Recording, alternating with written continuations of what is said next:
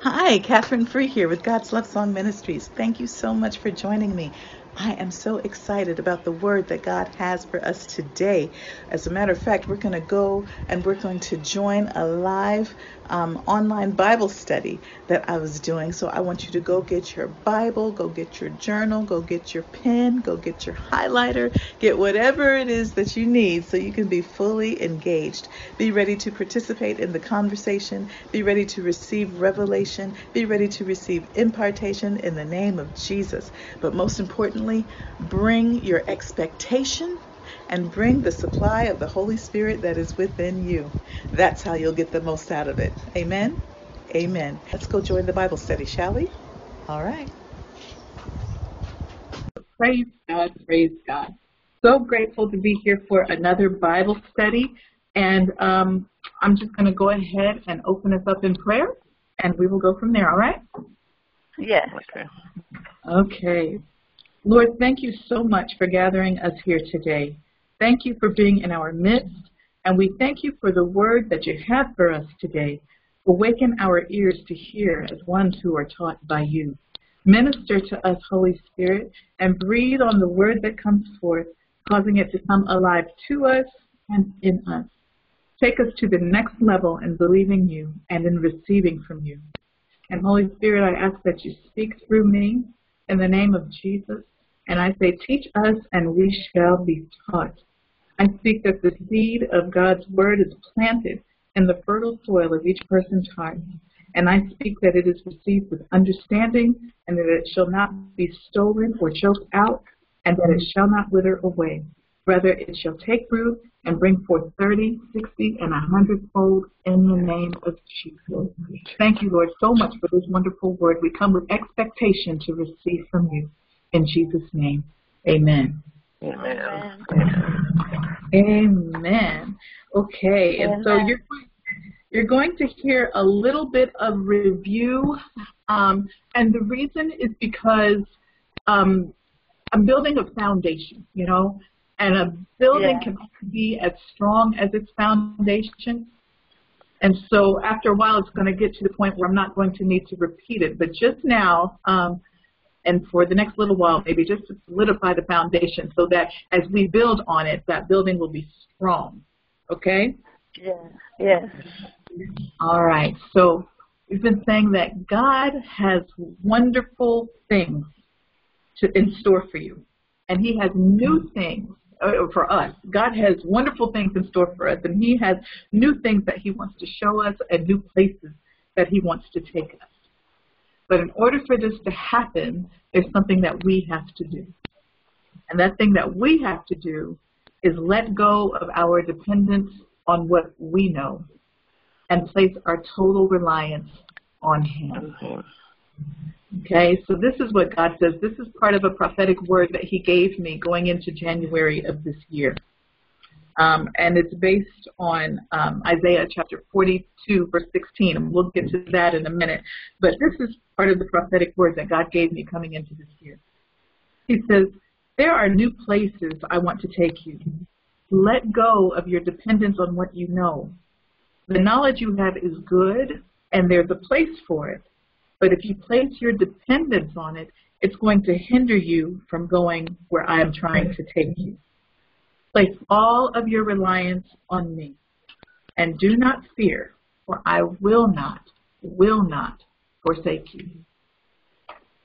And what he's saying in that, and he gave this to me last week, just plain and simple, he's saying, let me lead you.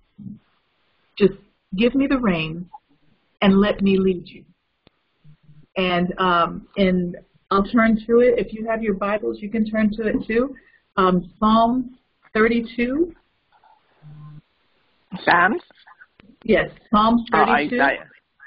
Psalms. Okay. Yes. Verses 8 and 9. I'm going to read it out of the Passion Translation. So when you have it, just let me know. Ready? Yes. Okay. So in the Passion Translation, Psalms 32, 8 and 9, it says, I hear the Lord saying, I will stay close to you instructing and guiding you along the pathway for your life. I will advise you along the way and lead you forth with my eyes as your guide. And so that there he's communicating his love and his comfort, and he's like, I'm going to be with you every step of the way. I'm going to tell you every step to take. I will not leave you, I promise. That's what he's saying. And also in that is, so let me lead you. Because in the next verse he goes on to say, so don't make it difficult. Don't be stubborn when I take you where you've not been before. Don't make me tug you and pull you along. Just come with me. Okay? So he's saying, don't be hard. Don't be difficult. Just follow me. Trust me. I promise. It's all good. Just trust me. Okay? And I'm reminded of a prophetic word I received from a sister in Christ in 2011, 2012. And this was around the time that God told me, this is a whole other supernatural story. I'll tell it. It's a great story, but just for time's sake, I'll say it like this. So God had told me that I would be coming to St. Croix. He woke me up out of my sleep, and on my phone there was a picture of a map of North America going down to South America, and the Lord says, you're going there. And so I'm thinking I'm going to South America. I didn't see the little bitty, itsy bitsy islands between. And at the time, I had never heard of St. Croix. I didn't know how to spell St. Croix. I'm trying to look it up. I know nothing about St. Croix. But this is what the Lord says he's going to do. He says he's going to put me there. Okay. And so, and at the time, I was not in the workforce. I was just at home with the Lord all day, every day, seeking him. I had even been on a shut-in, just hadn't gone anywhere. And so he tells me I'm going to go to St. Croix. Okay, and then he puts me back in the workforce as a traveling speech therapist. Up to that point, I had, worked in the city where I lived. I was there, but now I'm a traveling speech therapist, and I didn't know it then, but my assignments would last anywhere from 2 weeks up to 9 months. And I would travel to different cities every time these assignments were over. So between the time he told me I'd be going to St. Croix and the time I actually started my travel assignment, I received this prophetic word from this sister in Christ, and she says, the Lord says, let me lead you. And she said, I don't know if you're one to jump out in front of the Lord and just do what you want to do. And I'm like, no, that's not me. That's not me. Well, the Lord explained, he says, just let me lead you, because you're going to go on a meandering journey. It's not going to make any sense. It's like you're going to go one place just to come back to another. He didn't even explain all that. That came later. But the point is, I was going on a meandering journey, and he just wanted me to let him lead me. And that's what he's saying to us today. Don't worry about what it looks like. Don't worry about how crazy it feels. I was with my goddaughters one day, and we were watching a show about roller coasters. You all know what a roller coaster is? Yes. Okay. I don't like roller coasters. I do not like roller coasters. Absolutely not. And we're watching this show, and the TV camera is on the roller coaster ride with the people, and so it's just like we're on it, doing all the loop-de-loops upside down and everything else. And I'm talking about we're breathing hard like we were on the ride, because that's how real this show was. And the people on the show were like, "Oh, I've ridden it 26 times. I want to do it again." I was like, "Oh my God, I do not. No, that is so not me." And my goddaughter was like, "Mama Kay, don't you want to ride?" No, I do not. And then God spoke to me. He says, do you know why those people enjoy those roller coaster rides so much? I said, no, Lord, I sure don't. He said, because it's the excitement, it's the anticipation, it's the unpredictability of it, and they get a rush off of it. And he says, I'm getting ready to take you on a roller coaster ride. But understand that I am the seat. You are sitting inside of me. And that bar that comes down over you, that is the Holy Spirit. So you just hold on to the Holy Spirit and go with me. It's going to be unpredictable. It's going to be the ride of your life. It's going to be so exciting. It's going to be, and it has been. And people have said, oh my gosh, Catherine, you have such a sense of adventure. It came from that right there where the Lord told me to treat him like a roller coaster. And it's just lead you, and I'm feeling safe, even though it's a wild ride, it's unpredictable, it's upside down, it can be scary, it can be all of that, but I know that I'm sitting in him, and I'm held in by the Holy Spirit. And so I'm comfortable and at rest letting him lead me. And that is what God wants to do with us. Okay? Yes. Yeah. That is the same as let go and let God. Yes, You exactly. have a Yes, right. yes, that is right. And so our foundational scripture comes from Isaiah chapter 42, verse 16. And if somebody would like to read that, just let me know who will read it. But Isaiah chapter 42, verse 16, and this has been our foundational scripture. Okay. And I will bring the blind by a way that they know not. I will lead them in paths that they have not known.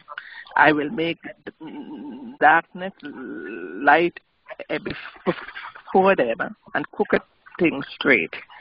These things will I do unto them and not forsake them. Amen. Amen. Praise God. So he says, I'm going to bring the blind by a way that they know not. The blind in this situation, we're not talking about the people who are blind because they refuse to see. We're not talking about the people who are blind because they don't want to know the truth. We're not talking about those people. We're talking about people who are blind simply because they don't recognize where they are. And when you're in a new place, there are some things you just don't know to look for. But once you learn to look for them, you see them. And so this is what God is saying. Yeah. And so this is what God is saying. I will bring, and he's talking to us, I'm going to call us the blind. He says, I will bring you, the blind, by a way that you know not. You are not blind because you refuse to see. No, you are blind because you are going to unfamiliar places, walking unknown paths, and there are things you have not yet learned to see and recognize. But I'm going to show them to you, and you will receive perfect vision. Okay, perfect vision. And the Lord spoke to me back in December, January-ish, that 2020 is the year of perfect vision. And, you know, that sounds cliche because people think 2020 vision, perfect vision, they're the same thing. But guess what? They are not. No. 2020 vision is when you are standing, it's a measure of your clarity of vision and your sharpness of vision. It's when you're standing 20 feet away from an object and you see that object exactly like it should be seen. You have normal vision, okay? Right. But perfect vision includes so many different aspects of our vision. It includes depth perception. It includes peripheral vision. It includes color vision. It includes eye coordination and focusing ability, all of these things. And so a person can have 20/20 vision without having perfect vision. All right? But God is saying to us that we are going to have perfect vision. He's going to make sure all aspects of our vision are working correctly and are working together so that we can see things exactly as he wants us to see them. They're not going to be distorted with imaginations that exalt themselves against the Word of God. They're not going to be distorted by our soulish feelings that get in the way. They're not going to be distorted by offense that we might take at what somebody says or what they do. God says we're going to have perfect vision. And he's taking us down ways that we don't know, but he's leading us down them. And he says, so do not fear.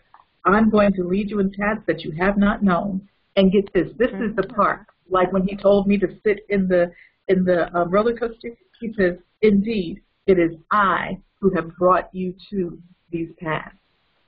So when you're going somewhere, when you're, and I'm talking about through life, these metaphorical paths, and things don't look right, it's not because you've done anything wrong. It's not because you've taken a misstep. It's not because you missed God. God says, I brought you to these.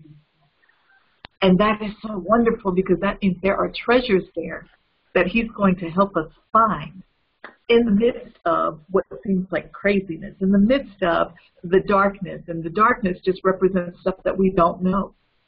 So God has wonderful, wonderful treasures for us. He says, so when you look and find yourself in unfamiliar places, do not fear, do not fret. I am going to make darkness into light before you. I am going to shine the light of my revelation on things that you do not know so that you will know what you did not know before. Thank you, Jesus. He says, I have determined in my sovereignty to do this for you. I have determined to do this of my own free will because I love you. Ooh, I love it when he loves me. Okay. He says, not because of anything that you have done or anything that you have not done, simply because I love you and I want to do this. Will you receive? Will you learn of me? And my answer is yes, Lord, yes, I learn of you. Hallelujah. Amen. And so that's the word that we're going on, and he's talking about giving us perfect vision. Vision. Yes. And so I want to define the word vision from the Bible. So let's turn to Proverbs chapter 29. Proverbs 29. Proverbs 29. Yes. And it's going to be verse 18, just the first part of it. Proverbs 29. Where there is no vision, the people perish. Where there is no vision, the people perish. This definition of vision, when I looked it up in the original language, which is Hebrew for the Old Testament, a vision is a revelation by means of a vision or an oracle or a divine communication. Okay? And it's not referring to the vision itself. It's not referring to the oracle itself or to the divine communication itself. That word vision is referring to the message that is conveyed through the vision. Okay? And so it's possible. Sorry. Yeah. Sorry. Can you repeat that again? So the word vision, it means it's a revelation by means of a vision, by means of an oracle, which is usually spoken, and by means of a divine communication. Like even the Bible is a divine communication. Okay? So, but the word vision does not refer to that vision itself or to that oracle itself or to the divine communication itself. It refers to the message that comes through the vision, the message that comes through the oracle, the message that comes through the divine communication. So just for example, I'll use the Bible. The Bible is a divine communication from God to us, right?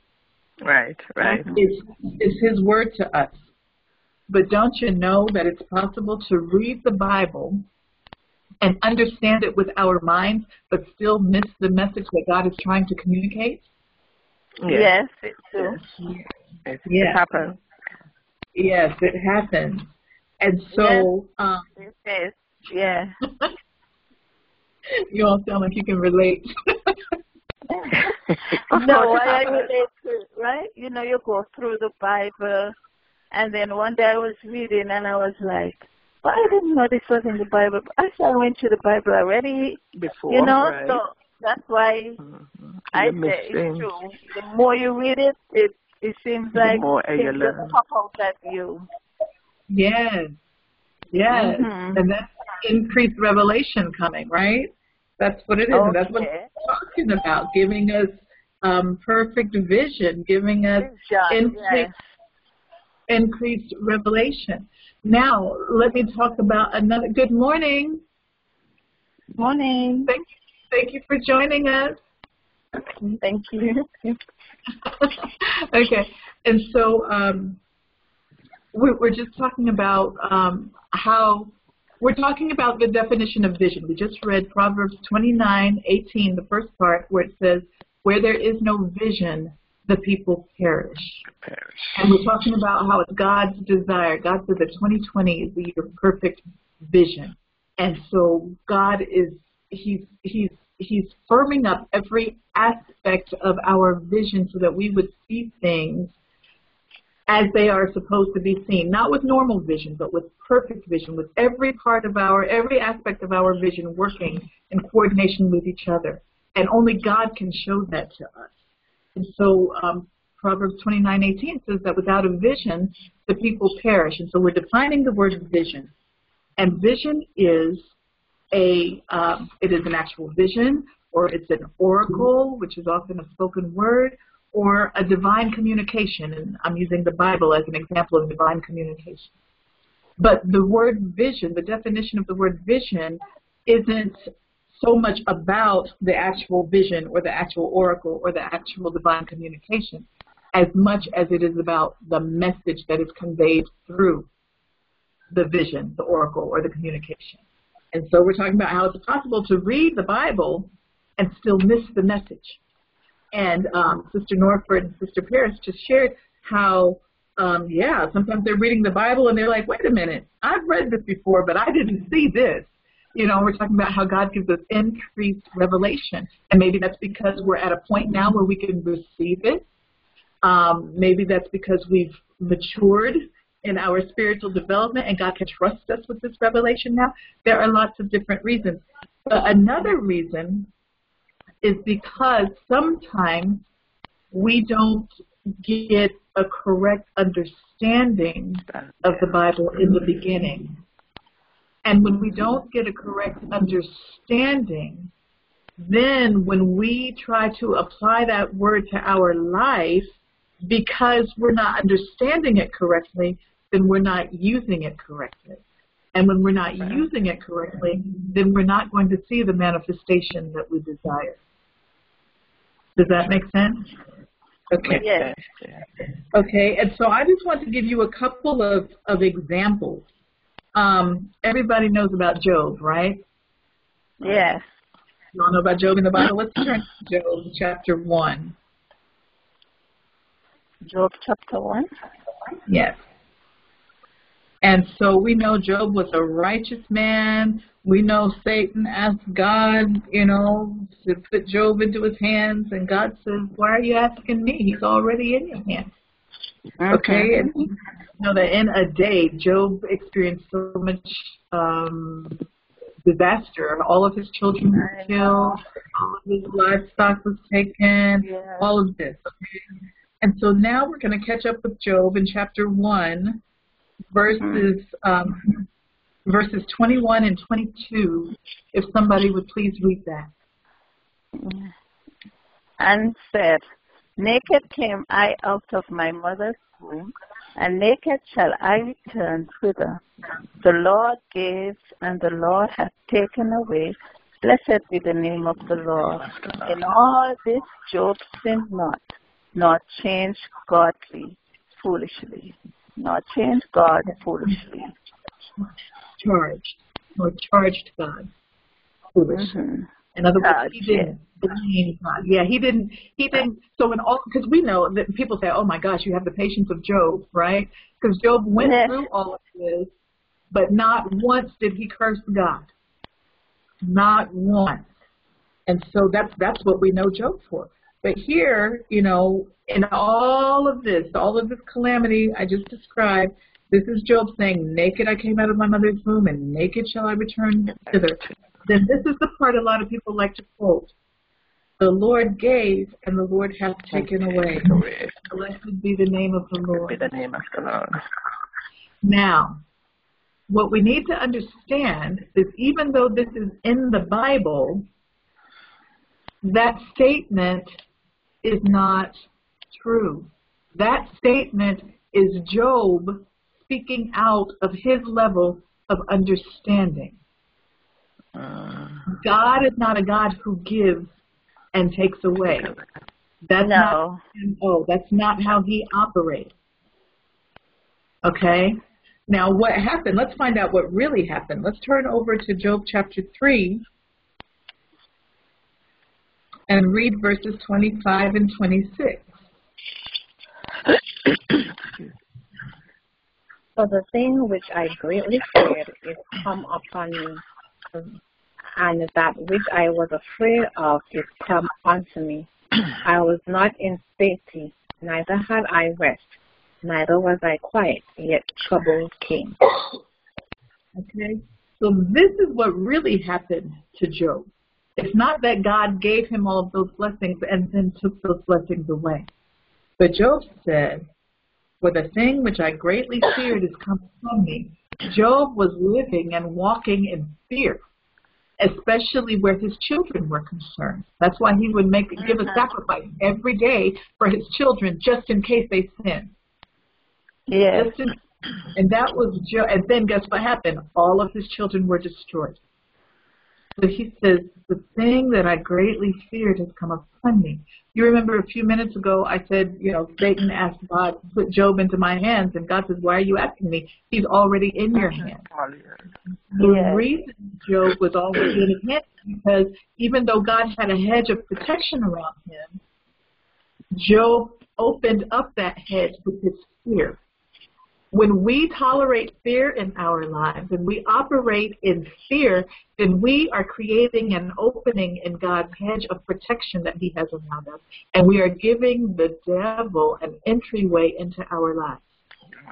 And that is how the enemy, that's how the devil was able to come into into Job's life and touch all that he had, except for his health. God put that boundary of life, rather.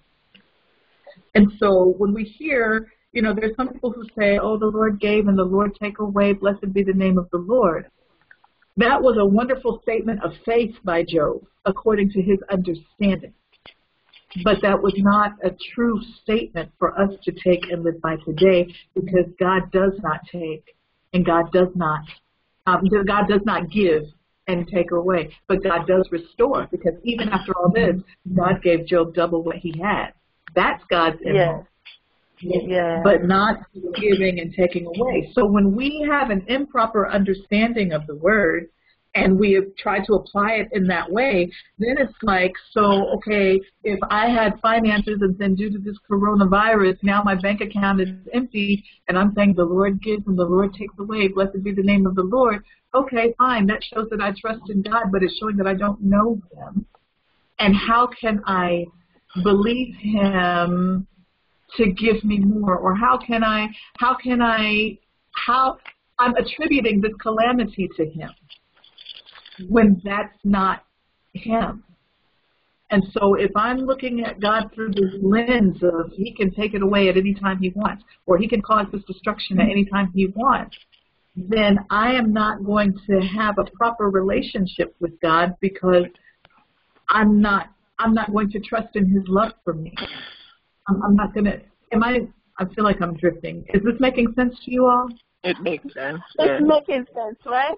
But only one thing with me, I just was saying, like, when Jonah and God had made the shade over him, and then Jonah still was murmuring, and then the cankerworm eat down all of that. What we say is not God who caused the cankerworm to eat down the tree. I don't know. And because of how he was behaving, the cankerworm eats off the tree when he see the next day. Yeah. So what you say, who caused that? God or the devil? So what happened, God told Jonah, go, I want you to take this word to the people in Nineveh. Their sin is so terrible, I can't stand it anymore. I need you to give them this word. And Jonah was like, not going to be able to do it. And so he got on a boat. He paid money to go on a boat to go in the opposite direction of God. Now that is a Selah right there. He paid money. And he got on the boat, and God sent a storm. God was sending correction. God was sending some redirection. And Jonah was not paying attention to it. All the other people on the boat, they were praying to their gods. And what have we done? What have we done? What can we do to make it better? They threw stuff over the side of the ship and everything, and the storm was still there. They went down to the bottom and found Jonah asleep. And they're like, what is up with you? Pray to your God. Find out what is going on. What have you done?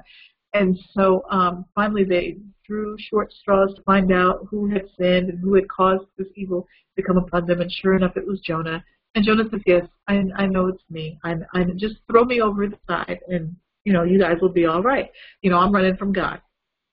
And even then, the guys, they were like, no, we're not going to throw you over. They tried to row. They tried to no avail. And so finally they prayed to God. They called out to God. God,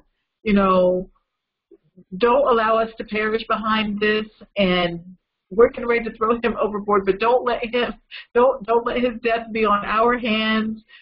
You do what seems good to you to do with this man. I mean, even then they cried out to God. They threw Jonah over. There was a peace, and they were in awe, and they began to worship God. They began to make vows to God. They began to serve God. Ooh, praise God. See, God has a way. But in the meantime, God allowed a big fish to come and swallow Jonah. And it was in the belly of that fish that Jonah cried out for repentance, and God caused the fish to spit him out, and God tried it again. He says, all right, Jonah, I want you to go to Nineveh. This time it says, no, it says Jonah went, and he obeyed to the letter. That's what the Message translation says. He obeyed to the letter. King James says he did according to the word of the Lord. And so he went to Nineveh, and he told them in 40 days, you guys are going to be over because of your sin. And the people humbled themselves. They fasted. They prayed. They called out to God. And God heard their cry. God saw their change of heart. And God decided to forgive them. Well, guess what? When God decided to forgive them, Jonah got angry. And he was like, see, God, that's why I ran away in the first place, because I knew you were a God of mercy. I knew you were gracious. I knew you were slow to anger. I knew all this. I knew you'd forgive them. That's why I ran away in the first place. He was hot. He was hot. And so he went and he made himself a makeshift shade tree, and he was sitting under that. And then it says God caused a bigger, better gourd, a bigger, better shade tree to raise up over him, to deliver him from his grief. In other words, to make him feel better. And Jonah was like, hey, things are looking up. I like this shade tree. And then I believe it was the next day God sent a worm. This is the worm that Sister Norford was asking about. The next day God sent a worm, and the worm began to eat the shade tree. And now the shade tree becomes so spotty that sun can come down through it, but not just any sun. God caused it a scorching sun to come through. So now Jonah's hot, and he's so mad. He's like, I'm so mad I could die. He just, oh my God, he's just fit to be tied. And then God comes to him and says, Jonah, what is your problem? What right do you have to be upset about this shade tree that you did not plant? You did not water. You had nothing to do with it. You were happy about it one day, and now you're angry about it the next. If you have such occasion to feel one way about this tree one day and one way about it the other, and you had nothing to do with it, nothing to do with its existence, how much more right do I have as God, first of all, and as God of these people? How much more right do I have to be angry with them one day because of their sin, but then pleased the next because of their repentance? That's a lesson in humility.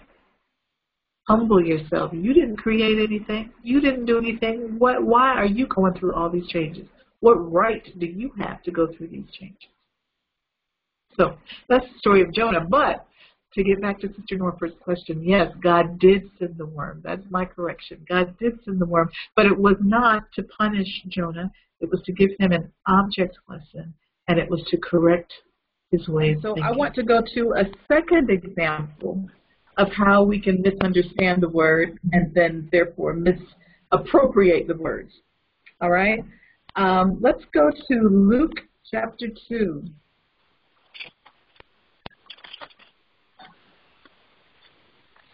And we will look at verse 42. Verse 42.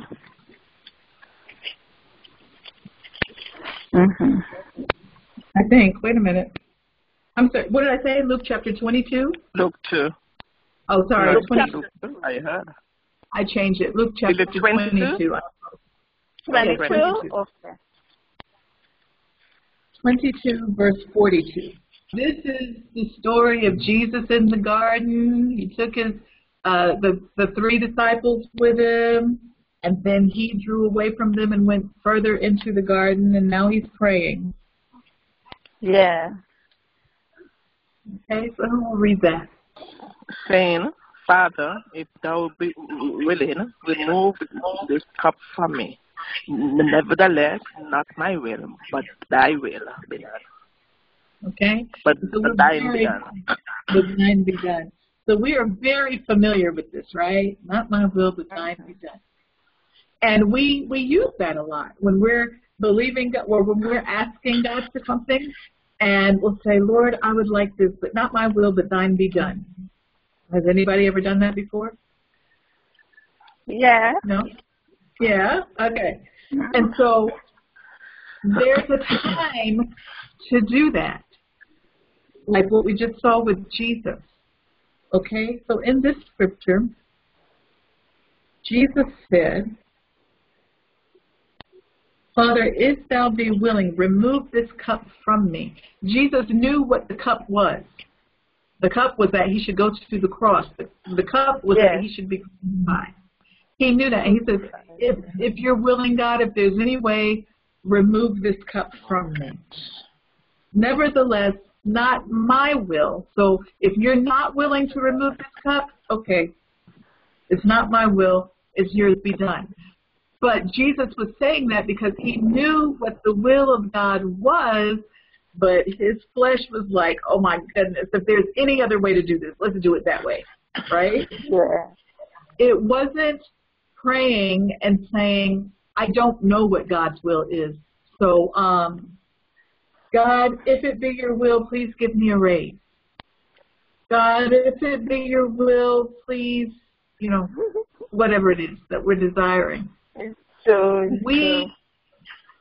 we have the ability to know what God's will is. Jesus did not pray that will blindly. Jesus prayed that knowing what God's will was and then coming into submission. God, if you're willing, let's change it. But if you're not willing, then I just line up with you and let's do it. That's what he was saying. But he knew what the will was. He wasn't, blindly praying something and being like, okay, if God does it, then it was meant to be. And if God doesn't do it, then it wasn't meant to be. And that's how a lot of saints use that saying, not my will, but thine be done. Mm-hmm. Okay? And so with that, we'll get into that later. It is God's will. It's God's desire for us to know his will. That's why he gives us the Holy Spirit. That's why he's given us his word. He wants us to know his will. And we'll talk more about that later. But with these 2 examples, do you see what I'm saying, that it's possible to read the word of God and still miss the point? It's possible to misunderstand it and therefore misapply it. Okay?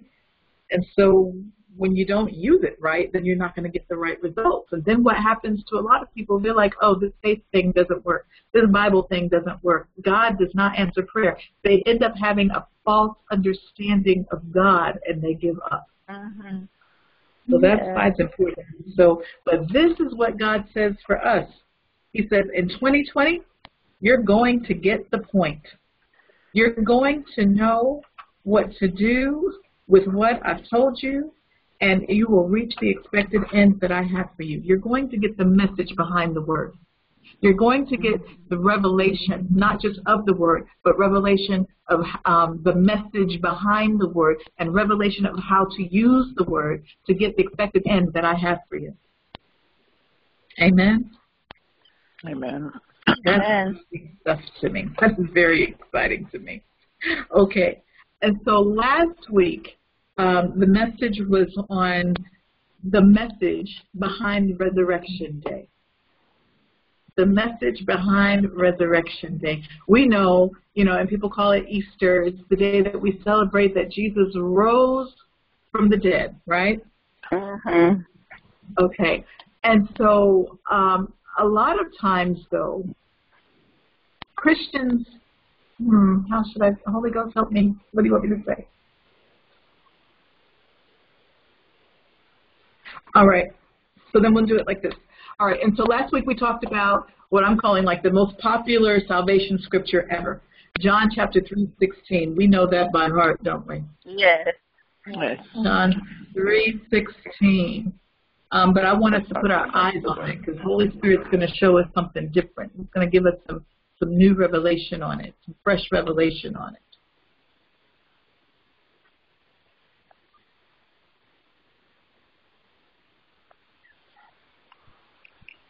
And so somebody can read it when they get it.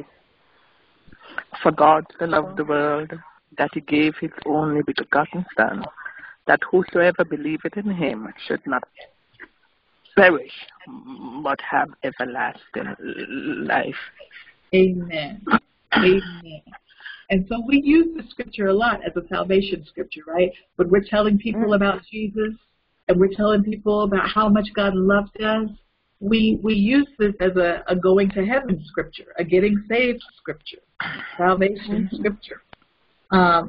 Whosoever believeth in him shall not perish. What comes to your mind when you say that word perish? What does that word perish mean to you when you say it in this context? You're going to You're not going to heaven. experience bad stuff. And that's how I took it too. Whoever believes in Jesus is not going to go to hell, but they will live with God forever.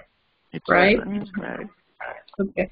And so what about for people who have already received Jesus? How does the scripture apply to them? And this is what God ministered to us last week. Many times when we think about Easter, we think about Resurrection Day, the understanding is that we will get to go live with God in heaven one day. We receive Jesus, we're not going to go to hell, and one day we get to go live with God in heaven. Does that sound about right? Mm-hmm. Okay. Now, for believers, many times we tend to celebrate Jesus going to the cross, and he died for our sins, right? And we know that he rose from the dead, and yay, and we get to go to heaven. But when it comes to us living our everyday lives, we tend to stop at Jesus dying on the cross. And I think I remember the words of this one song that says, even from the grave, he is Lord, right? Mm-hmm. Yes. But he's not in the grave. He's not in the grave. And if we as believers tend to think of Jesus still on the cross, or we tend to think of Jesus still in the grave, then we are going to miss the point, miss the message, miss the revelation of Jesus' even coming to earth. Okay? Because salvation does not lie in the cross. And salvation does not lie in the grave. After Jesus rose again, he rose from death. He went to hell during that time that his body was dead. He went to hell, but he rose again. He came back to earth, but he rose again, and he ascended into heaven. So guess where Jesus is now? He's in heaven. He's in heaven. He's sitting at, yes, he's in heaven. He's sitting at the right hand of the Father. Yes, and when you're at the right hand, that's a place of power. Mm-hmm. But not only is Jesus living in heaven, for those of us who have received him as Savior, he also lives in our hearts. In our hearts. He lives inside of us. And because he lives inside of us, you remember he rose and he told his disciples, God has given me all power. He's given all power into my hands. So Jesus is sitting in heaven with all power in his hands, but Jesus is also sitting inside of us with all power in his hands. Hallelujah. And Amen. so Jesus, with all power in his hands, is inside of us, and he wants to live through us. And he told the disciples, he says, in this world you shall have tribulation, but be of good cheer, for I have overcome the world. So we have the overcoming Jesus with all power in his hands living on the inside of us. Hallelujah. Amen. And so if Jesus has already overcome the world and he's living on the inside of us, then guess what? We have overcome the world. So there are some situations, lots of situations, that we don't have to walk through like those who don't know Jesus walk through. People who don't know Jesus might get bogged down and depressed, and they might experience, all kinds of sickness and disease and poverty and lack. But we as children of God, that's not our portion. We have salvation. And salvation is more than just going to heaven. And get this, salvation isn't even just going to heaven one day after we die. We are already in heaven, because not only does Jesus live in us, but we are seated in heavenly places in him. Turn to, let's look at the definition of salvation first, okay? I'm just going to read it. When I looked it up in the Greek, when we receive Jesus, we get saved. And that word saved in the Greek is sozo. And it means, remember, it doesn't just mean to go to heaven. It means to be saved from danger. It means to be saved from suffering. It means to be saved from sickness and to be made whole. And that word whole has the idea of shalom with it. And shalom means nothing missing, nothing broken. To be saved means to have spiritual and eternal salvation. To be saved is to have God's present power to deliver from the bondage of sin. His present power. So when we're dealing with that temptation, like Jesus was dealing with the temptation in the wilderness, we have salvation. We have God's help, and we have his power to not fall into that temptation, to not go through with that sin, and to not have sin lord over us. And we have the deliverance. When we are saved, we have deliverance from the wrath of God at the end of this age. That's what those will experience who don't receive Jesus. We don't have to worry about that. Our judgment day is not going to be about whether we go to heaven or hell. Our judgment day is going to be about how many jewels we receive for our crown. How many times did we allow God to do through us what he wanted to do through us? How many times did he say, Sister Kay, or Kathy, he's not going to call me Sister Kay, Catherine, I want you to start this ministry. And I said, oh no, Lord, I'm not worthy, or oh no, Lord, nobody's going to come, or oh no, Lord, I don't have the money. I just lost some jewels. I just lost it. He's going to, on Judgment Day, he's going to play that back for me. He's like, I wanted to get glory through your life. And instead of trusting in me, you trusted in you. So you are forfeiting those jewels. Yeah. But then when he looks and says, oh, yes, Catherine, you did. During the time of the coronavirus, you started the Bible study on Sunday morning. You weren't sure who was going to show up. You weren't sure if they were going to receive the word. But you did it out of obedience. You let me work through you. Here is your crown. Here is your jewel. Hallelujah. That's what our judgment day is going to consist of. Praise the Lord. All right, and so then we've got the noun form of the word saved. In the noun form, when we are saved, we have salvation. And that word salvation in the Greek is soteria. And it means deliverance, preservation, salvation. I love this. It means material, so like stuff here on this earth, material and temporal deliverance from danger and apprehension. So that means we have deliverance from economic calamity. We have deliverance from health issues. We have deliverance from natural disasters. That's why if you think about just a real clear example, thinking about the children of Israel, you know, in Egypt, when Moses went to tell Pharaoh, let my people go, and the children of Israel, they lived in Goshen. And that's why when all the plagues were attacking Egypt, the children of Israel were covered in Goshen. Yes. They were not affected by the plagues. We can walk that same way in this earth.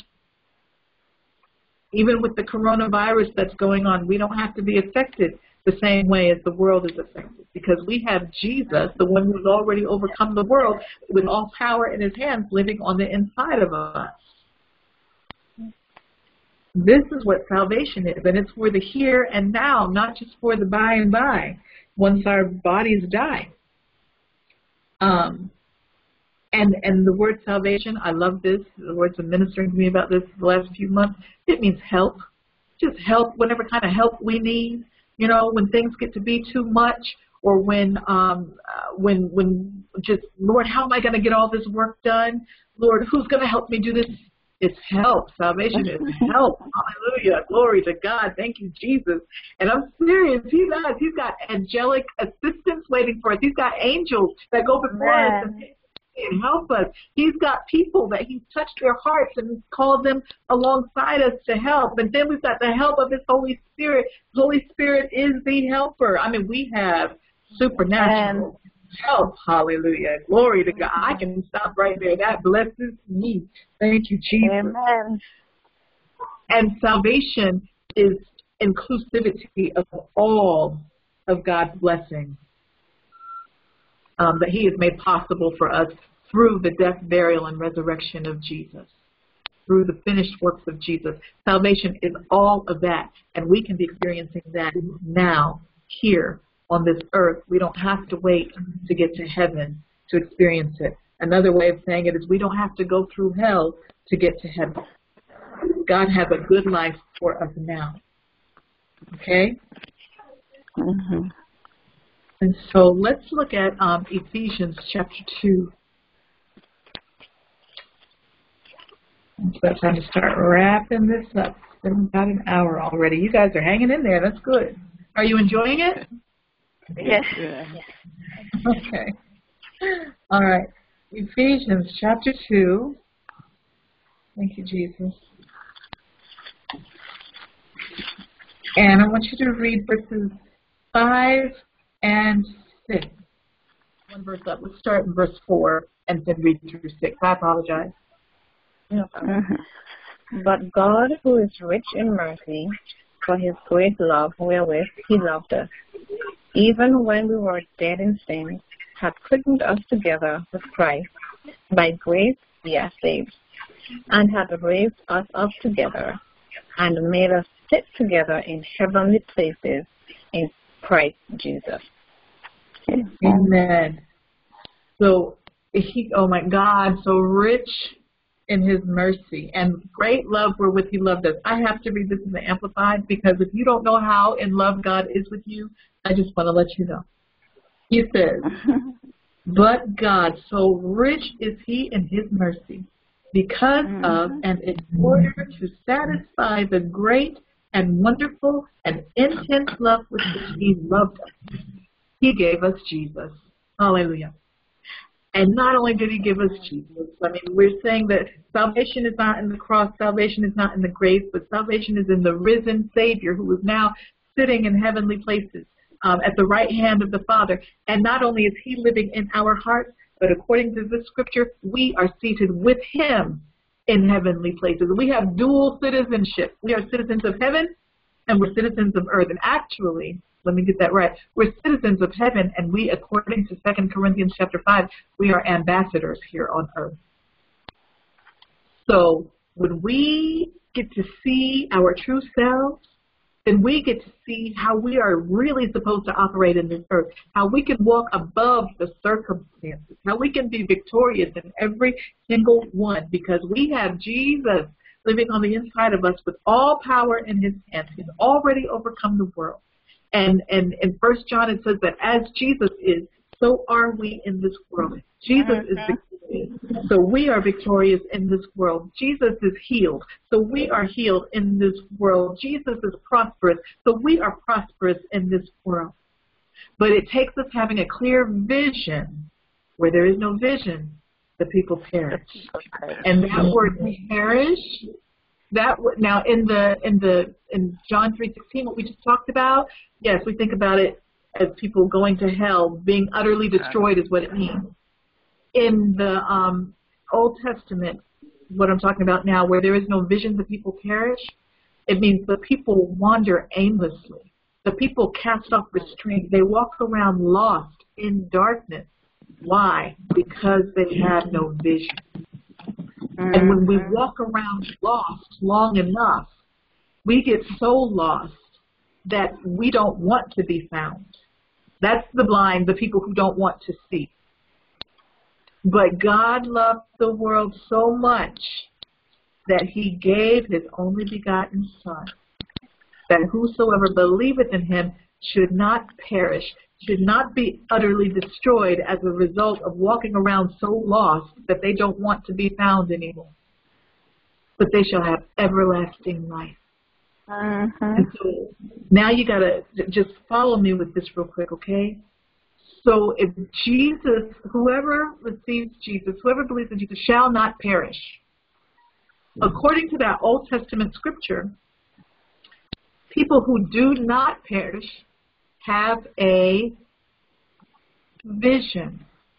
In the Old Testament, it says those without a vision perish. So we can change that around and say that those with a vision do not perish. Would not perish. Yes. Hallelujah.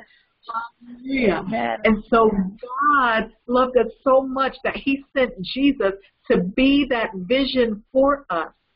The Bible says several times that Jesus is the express image of God's brightness.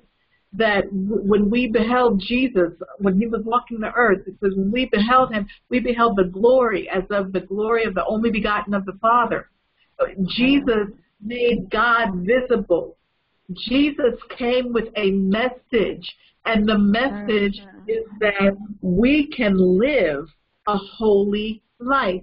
We can live a victorious life. There is not a single battle that Jesus lost. Even in going to the cross, he wasn't losing. He was winning because he was fulfilling the destiny that God had given to him. And when Jesus came, a lot of people think, well, that was Jesus. I can never be Jesus. I can never be. But guess what? Jesus didn't come to be an example for us. He didn't come to be something that we should aspire to.